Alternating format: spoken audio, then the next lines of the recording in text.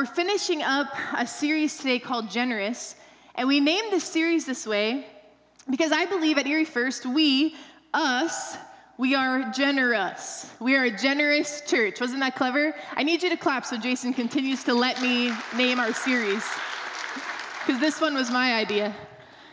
But what I really believe is that with God's help, we have been able to bless many people here in Erie and around the world over the years our church has existed.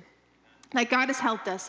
In fact, just this week, Pastor Danielle was in a store buying school supplies for her own children, and she got in line behind a woman with 60 backpacks in her cart. Now, that's not normal. And so Pastor Danielle struck up a conversation with her, and she said, well, I buy backpacks for kids at this specific school in inner city Erie because they often do not have the resources or the support to be able to get one. And Pastor Danielle took out her phone and texted me really fast, I'm in Five Below, and can I buy these book bags for her? And I said, yes. And so what happened this week is she looked at that woman, she said, I'm from Erie First Assembly, and my congregation wants to bless your ministry, and we're gonna pay for all 60 of those backpacks. In fact, I have a picture. The woman cried. She said, who are you? And Pastor Danielle said, listen, it's because my church is generous. And to be a generous church, there needs to be generous people in the church. And so thank you. Thank you for clapping when I told you we did that. Thank you. I'm proud. I'm so proud of you. I'm so thankful to be part of this church family. Now, God had a lot to say about generosity. Generosity is a big deal to God. In fact, in the scripture, the word believe is mentioned 272 times. The word pray is mentioned 371 times. How many of you would say, those are two pretty important things if I'm a Christian, right? I gotta believe and I gotta pray. Love, the word love is mentioned 714 times. But you know the word give, or some derivative of it, is mentioned, if Dan Schott was up here, I'd say drum roll please, 2,152 times in the scripture. 2,152 times in the scripture. Why is giving so important? God obviously thought it was. Why is it so important as a Christ follower? Why does God talk about it frequently? Well, the answer is so important. It's because God himself is a giver. God himself is a giver. God himself is radically generous. And if we want to be like him, which is the goal, right? Then we have to be givers too. Today, I want to look closely at a passage in 2 Corinthians 8 that will show us some principles of giving. Now, I'm not going to explain the boat or the toilet paper for a little while, so just keep on your toes, okay? Don't forget it's here. But that's the reason why I'm taken after Daniel last week. So here's the backstory on this passage we're about to read. Macedonia was a province in the northern part of Greece. And Corinth was on the southern coast of Greece. And Paul had planted churches in Macedonia and in the cities of Philippi, Thessalonica, and Berea. And these churches had taken up a generous collection for the Jewish Christians in Jerusalem. And Paul, who is writing this passage, commends them for it. And he says, listen, now he's going to go to Corinth, and he's going to use these other churches as an example of what they did. He's going to explain to the congregation what happened when the other churches took the offering. So that's what we're looking at today in 2 Corinthians 8, 1 through 5. So follow along with me this morning. It says, and now, brothers and sisters, we want you to know about the grace that God has given the Macedonian churches. In the midst of a very severe trial, their overflowing joy and their extreme poverty welled up in, what does that say? Rich generosity. For I testify that they gave as much as they were able, and even beyond their ability. Entirely on their own, they urgently pleaded with us for the privilege of sharing in the service to the Lord's people, and they exceeded our expectations, and they gave themselves first of all to the Lord, and then, by the will of God also to us. Okay, so we're going to look at this passage, and we're going to see a couple things that it teaches us about living generously. Okay, you ready for that? All right. Number one, our motivation matters. Our motivation matters. In verse 2, Paul describes the Macedonian people as poor. Okay, they were dirt poor. They were in extreme poverty financially. They didn't have two nickels to rub together. But you know what they did have, the scripture says, was God's grace. God's grace that was free, but not cheap. God's grace. And they remembered, this is what the scripture says, that Jesus Christ died in our place on the cross. And that God put love in action, and he gave his one and only son to bear the sin and the punishment that we deserved. And his blood was shed, and his body was broken for us. And so on the cross, God's great and incredible generosity was on display in the form of his son, Jesus Christ. And when we can keep in focus what God did for us, it will motivate us to give. If we want to echo and reflect the character of God, if we want to be generous with our resources and our time and our energy and our heart, God is a giver, and we can see that. You know, you can be motivated by the sermon. You can be motivated by the worship. You can even be captivated by the need. Maybe there's a certain need that just always gets you. You know, when you're watching something, it just always gets you. That's just a need. And that's okay. These things can exist and they can contribute. However, our motivation should solely be that God, our Father, is a giver, and so we must be too. God, our Father, is a giver. That's a fact. And so we must be too, whether the commercial makes you cry or not. God is a giver, and so we must be too. And if you are struggling to be generous in any area of your life, I think this scripture reminds us, take a moment to remember what God has done for you to get a perspective, because we get to give. We get to. We don't have to be strong-armed into it. We aren't required to do it. We get to. In light of Christ's sacrifice on the cross, it is our privilege and our honor to be able to live generously, and motivation matters. Motivation matters. All right, here's the second thing we can learn from that scripture. Attitude matters. Attitude matters. In the passage in 2 Corinthians, it says there was a formula here. And I actually believe you can give and not be generous. Anybody with me? I actually think you can give and not actually be generous. You can give resources, you can give time, you can give energy away. But if you don't have the right attitude, I think you're missing it completely. In 2 Corinthians 2, verse 2, it says, in the midst of their very severe trial, their overflowing joy and their extreme poverty welled up in rich generosity. So what two things got mixed together here? Extreme poverty with overflowing joy. Overflowing joy. Together, those two things made rich generosity. So without the joy, they're just in extreme poverty. Without the joy, they are not able to give richly. The concoction is incomplete. It's interesting because the scripture talks about this just a few chapters later in 2 Corinthians 9 and verses 7 through 8. You probably will recognize this passage. It says, each of you should give what you have decided in your heart to give, not reluctantly or under compulsion, for God loves what? A cheerful giver. God loves a cheerful giver, and God is able to bless you abundantly so that in all things, in all times, having all that you need, you will abound in every good work. God loves a cheerful, joyful giver. And giving reluctantly or begrudgingly you're actually not being generous. Attitude matters. Attitude matters. And if you are giving but it's a burden, or you are giving and it creates bitterness or fear in your life that you're not going to have enough, I want to encourage you to go before God and be honest with him. Say something like this: God, I want to be a cheerful giver. Like Deb said, I want to align my heart with the scripture, but I am not. Okay, newsflash, God already knows, okay? You're not fooling him. I am not. So will you please forgive me? Will you please change my heart? I want to have overflowing joy in what I get to give to you. And then I want to probably warn you, you're going to have to probably pray that again and again and again. And you're probably going to have to pray over and over and over until you find your heart cheerful.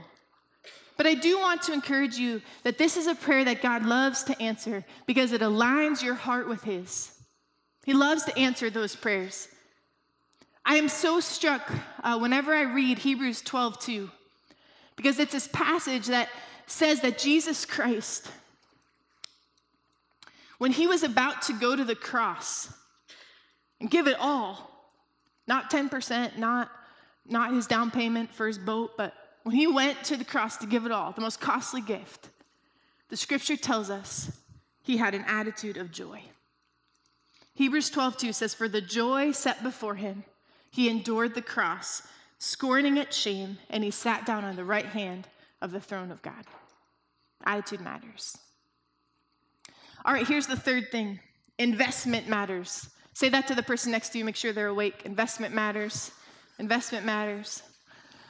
In 2 Corinthians 8:4, we read that the people at the other churches Paul had just come from were urgently pleading for the privilege of being able to invest in the mission and meeting the needs of God's people. So basically it's saying is the people heard about the need and said, pick us. We want to give. Us. Pick us. We want to be the people who give. They want to be part of the kingdom initiative. They wanted to be part of what God was doing in their region. Paul wasn't traveling around trying to stir up excitement and collect money. He didn't have any bait and switch proposal like, if you give 5 weeks in a row, we'll put you in a drawing and you could maybe win something. He wasn't doing that. He was walking around just saying, hey, look, guys, we have a need. These Jewish Christians are having a hard time up there. And the people are coming. They're pleading. They're saying, what can we do? How can we help? We want to invest in the movement that God is doing. We want to invest in that. And the scripture talks about the tithe, and it talks about to bring 1/10 to the storehouse of God. And in the Old Testament, we would see that people would give 1/10 of their crops or 1/10 of their harvest, and they would give it to the Levites, and that would feed them and help take care of them. And so the priests could focus on building the kingdom, building the spiritual kingdom. And the scripture says that when they would give their 10th to the storehouse of God, that indicated they were part of the community. They were part of the spiritual community. That was the way that they would show it. They were part of what God was doing in the community, and they were investing in and feeding the spiritual work in that region. And when you are part of a family, you give generously to invest in the family. When I was in college, I lived with 3 other girls in a house with 1 bathroom, and that was a challenge all in itself, but we had a task chart. Okay, and we would rotate through who would do the dishes and who would clean the shower and who would mow the lawn. And so everybody had their task, and we all pitched in because we all lived there. We all paid rent because we all lived there, right? We didn't just get to live there for free. We split it 3 ways. In my home, I have 3 daughters. They have chores. They put away their own laundry. They unload the dishwasher. They're Schreibers, so Joel has them stacking wood and changing the oil in the 4-wheeler before they're in kindergarten, but it's all works out. He's nodding his head over here. That's a good idea. Now, in my home, there's allowance for chores, but there are some things they do because they live there. Because they live there. Because we all contribute. We all live there. We have to do it. And this passage is showing us that if you are part of God's family, if you are part of a church family, then giving is really important because we must give to invest in what God is doing for, within, and around our family. We have to give our resources, but we also have to give our time. We have to give our emotional energy. We have to give our prayer. One aspect of being part of a family is giving generously. And some of you might say, I don't feel a part of this church family. In fact, I feel on the outside. I feel a little left out at times. Or I haven't committed to any one church yet. I visit many of them. All kind of depends on, how early I wake up, what the sermon topic is. I just kind of figure it out. Or maybe you would say, you know what? I don't know where God is using me. I want to be part of what God is doing, but I don't know how. I don't see what God is doing. I really want to encourage you to do this. Try giving generously. Because when you give, you invest in the family of God. You become part of the mission. You become part of the mission. When you give, you bought one of those 60 backpacks for that woman in that store. Because you're part of the mission. And so I really believe that what the scripture is saying is that you become part of what God is accomplishing, but you must invest in it. You must invest in what God is accomplishing. All right, here's the last one. Motivation matters, attitude matters, investment matters, identity matters. Identity matters. So I want to look at verse 5 for this, the last part of that passage. It says, they gave themselves first of all to the Lord, and then by the will of God also to us. These early Christians, they saw life through the right lens. They understood who they belonged to and what they were called to do. The scripture says that they gave themselves first to the Lord. So let me ask you an important question this morning. When you think about your life, when you think about you, what or who are you first? What are you first? I'm an accountant. I'm a fisherman. I'm a mom. I'm retired. I'm a Steelers fan when they're winning. What are you first? What are you if all those other things went away? If you didn't have a job, if you didn't have a spouse, if you didn't have children, if you didn't have a hobby, who would you be? The early Christians in Macedonia were saying, first, above all other things, above everything else I do all week, above everything else I think about, first, I'm a follower of Christ. That's the first thing I am. My life is his, my time is his, my energy is his, my vacation is his, my bank account is his, my future is his. And this is why when we give generously above all else, when we give everything we can above all else, if we're willing to declare and believe and live that is our identity, to be Christ's follower first, then that being generous will naturally flow out of that. It's interesting because the scripture says that one day every person will give an account. Scripture says one day every person will give an account. We'll stand before God and we will be held accountable for how we spent our days, how we loved our kids, what we did with our life, and we will be held accountable for how we spent our money. That's all part of it. And Matthew 25:23 gives us an interesting look into heaven. It says, his master replied, well done, good and faithful servant. You have been faithful with a few things. I will put you in charge of many things. Come and share your master's happiness. And this is a moment that we see that our life on earth is a little bit of a practice run. That if we learn here to steward well and give generously, then in heaven, God says, I'm going to blow your mind. If the little things that I gave you, the wealth that you could earn on earth, if you can steward that well, if you can invest in my kingdom, if you can love the Lord your God with all your heart and all your soul and all your mind and give in that direction, then you know what? When you get to heaven, I will put you in charge of many things. Come and share your master's happiness. Now, the scripture is relevant to a lot of different things, but I really do believe it's also relevant to how we are held accountable to the things that we do here. And so our identity matters. When you identify with being a child of God first, that will change how you spend what you have, your time, your resources, and your energy. I remember reading this quote from C.S. Lewis. He says this, it would seem that our Lord finds our desires not too strong, but too weak. We are half-hearted creatures fooling about with drink and sex and ambition when infinite joy is offered to us. Like an ignorant child who wants to go on making mud pies in a slum because he cannot imagine what is meant by the offer of a holiday at the sea. We are far too easily pleased. And what C.S. Lewis is saying there is that God has so much for us.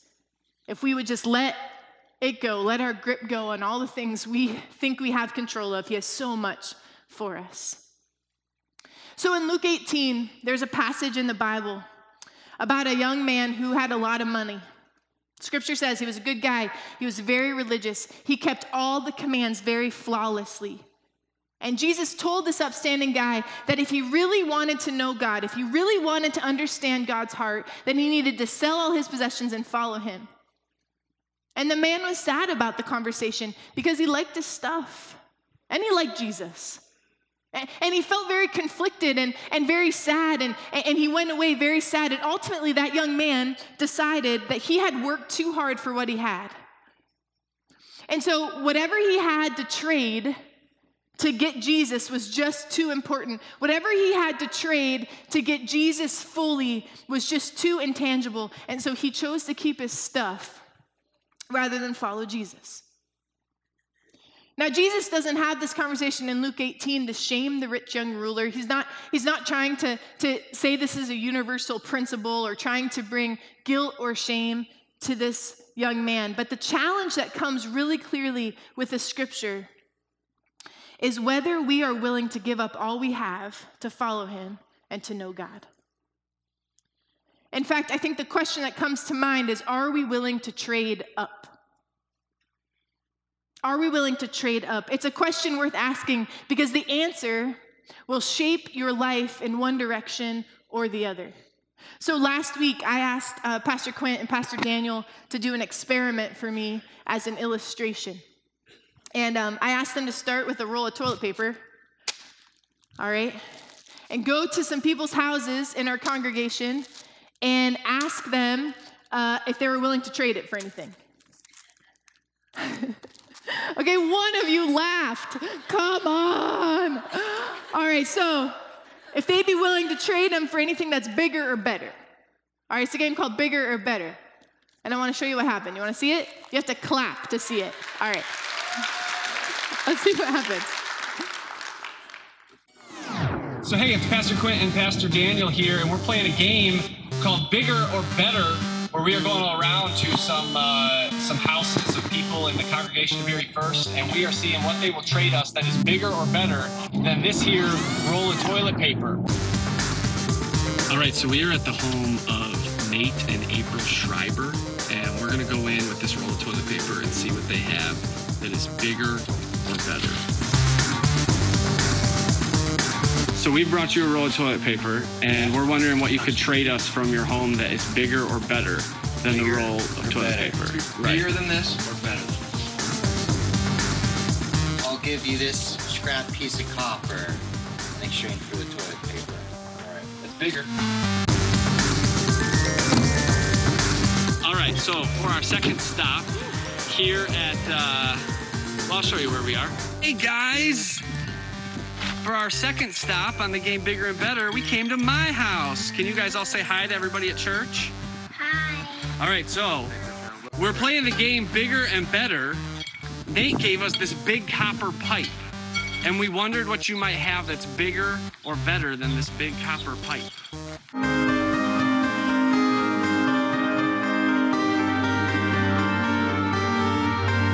We have a cupboard. It's not big that, but it might be better. It's not bigger, but it might be better? Oh, a drawer? Yeah, I don't know. I think It's not bigger. it's not bigger, Better. but it might be better. All right, shake on it, AC. All right, here you go. I'll give you this copper plate. Golly. Thanks, guys. All right, so we've got this wood drawer that my kids gave us for the big copper pipe. Right. One time, Pastor Steve told me that he has a beat-up old lawnmower in his garage that he wants to get rid of. He'd take the wood. He would take the solid He would wood. definitely take the wood. He's at work, but let's just go to his house, leave the drawer. All right, going from the east side to the west side. See you soon.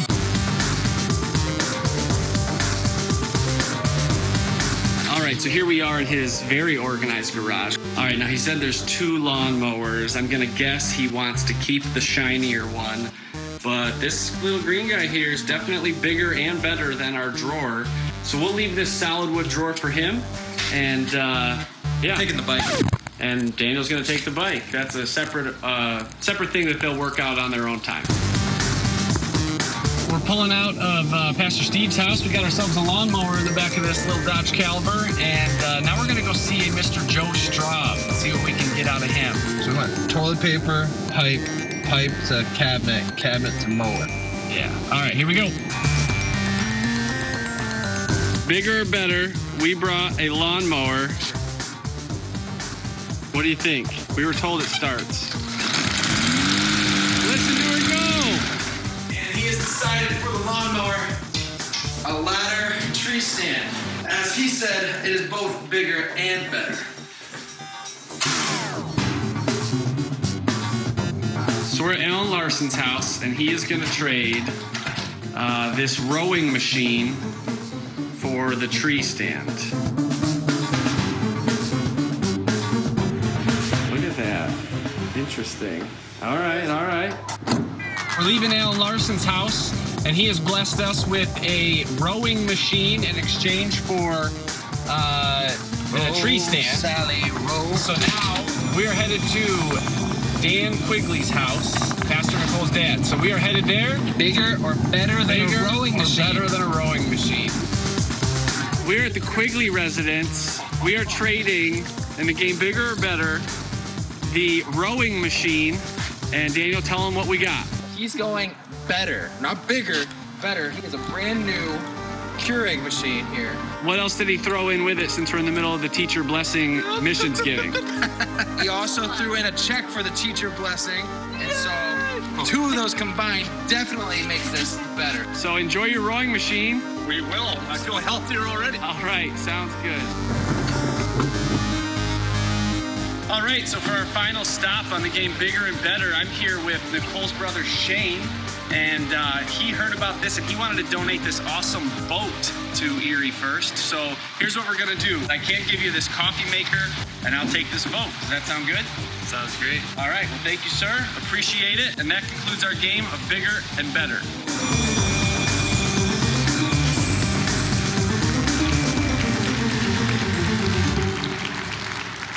So here I am, starting with this toilet paper. A few good trades later, we got a Sunday afternoon there with a boat. Now think about it from Jesus' perspective.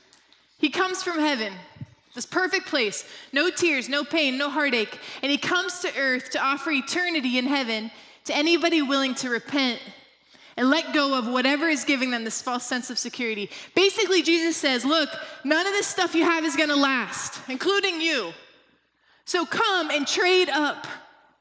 Come, follow me, and you can know God. Give up yourselves, give up your rolls of toilet paper and all that stuff that feels so important to you right now, and end up with something bigger and better.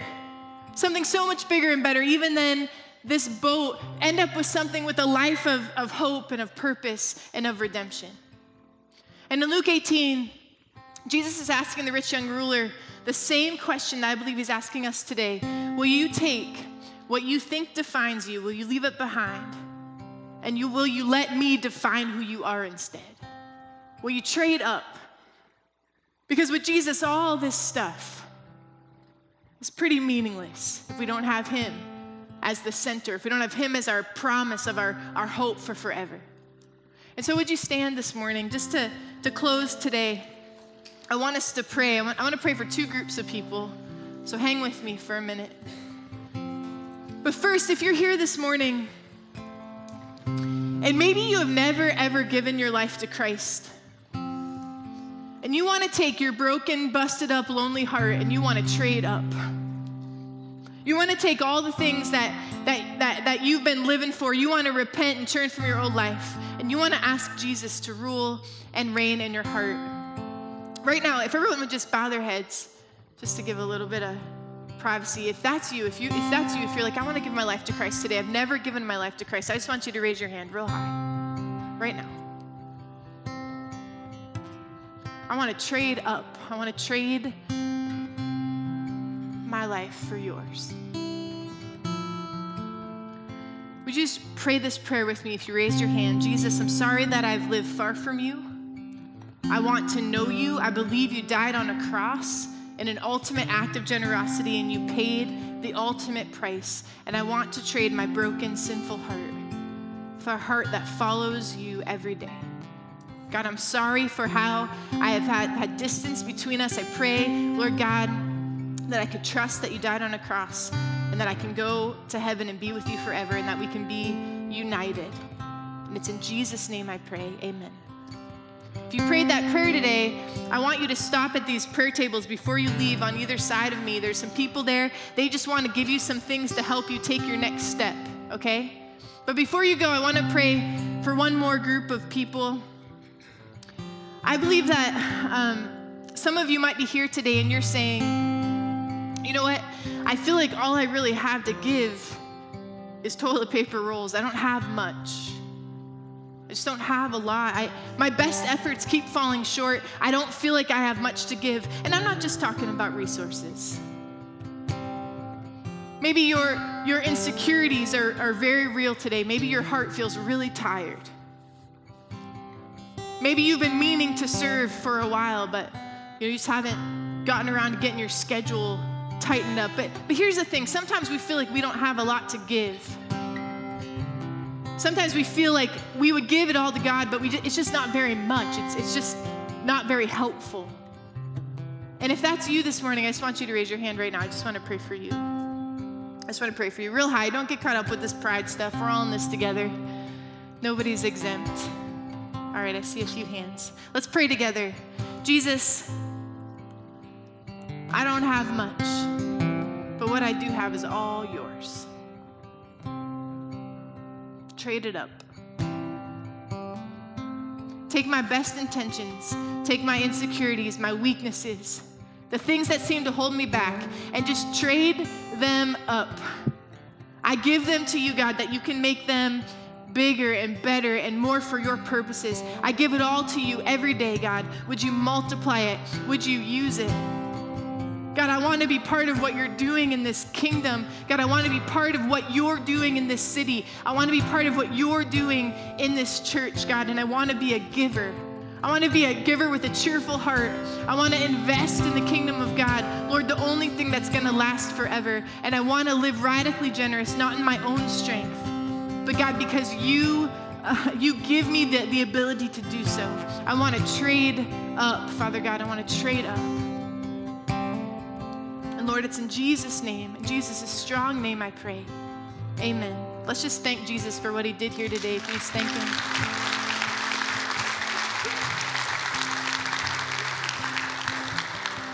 I love you guys. It's a privilege of my life to serve you as your pastor. If you have anything bigger or better than this boat, I'll be waiting up here.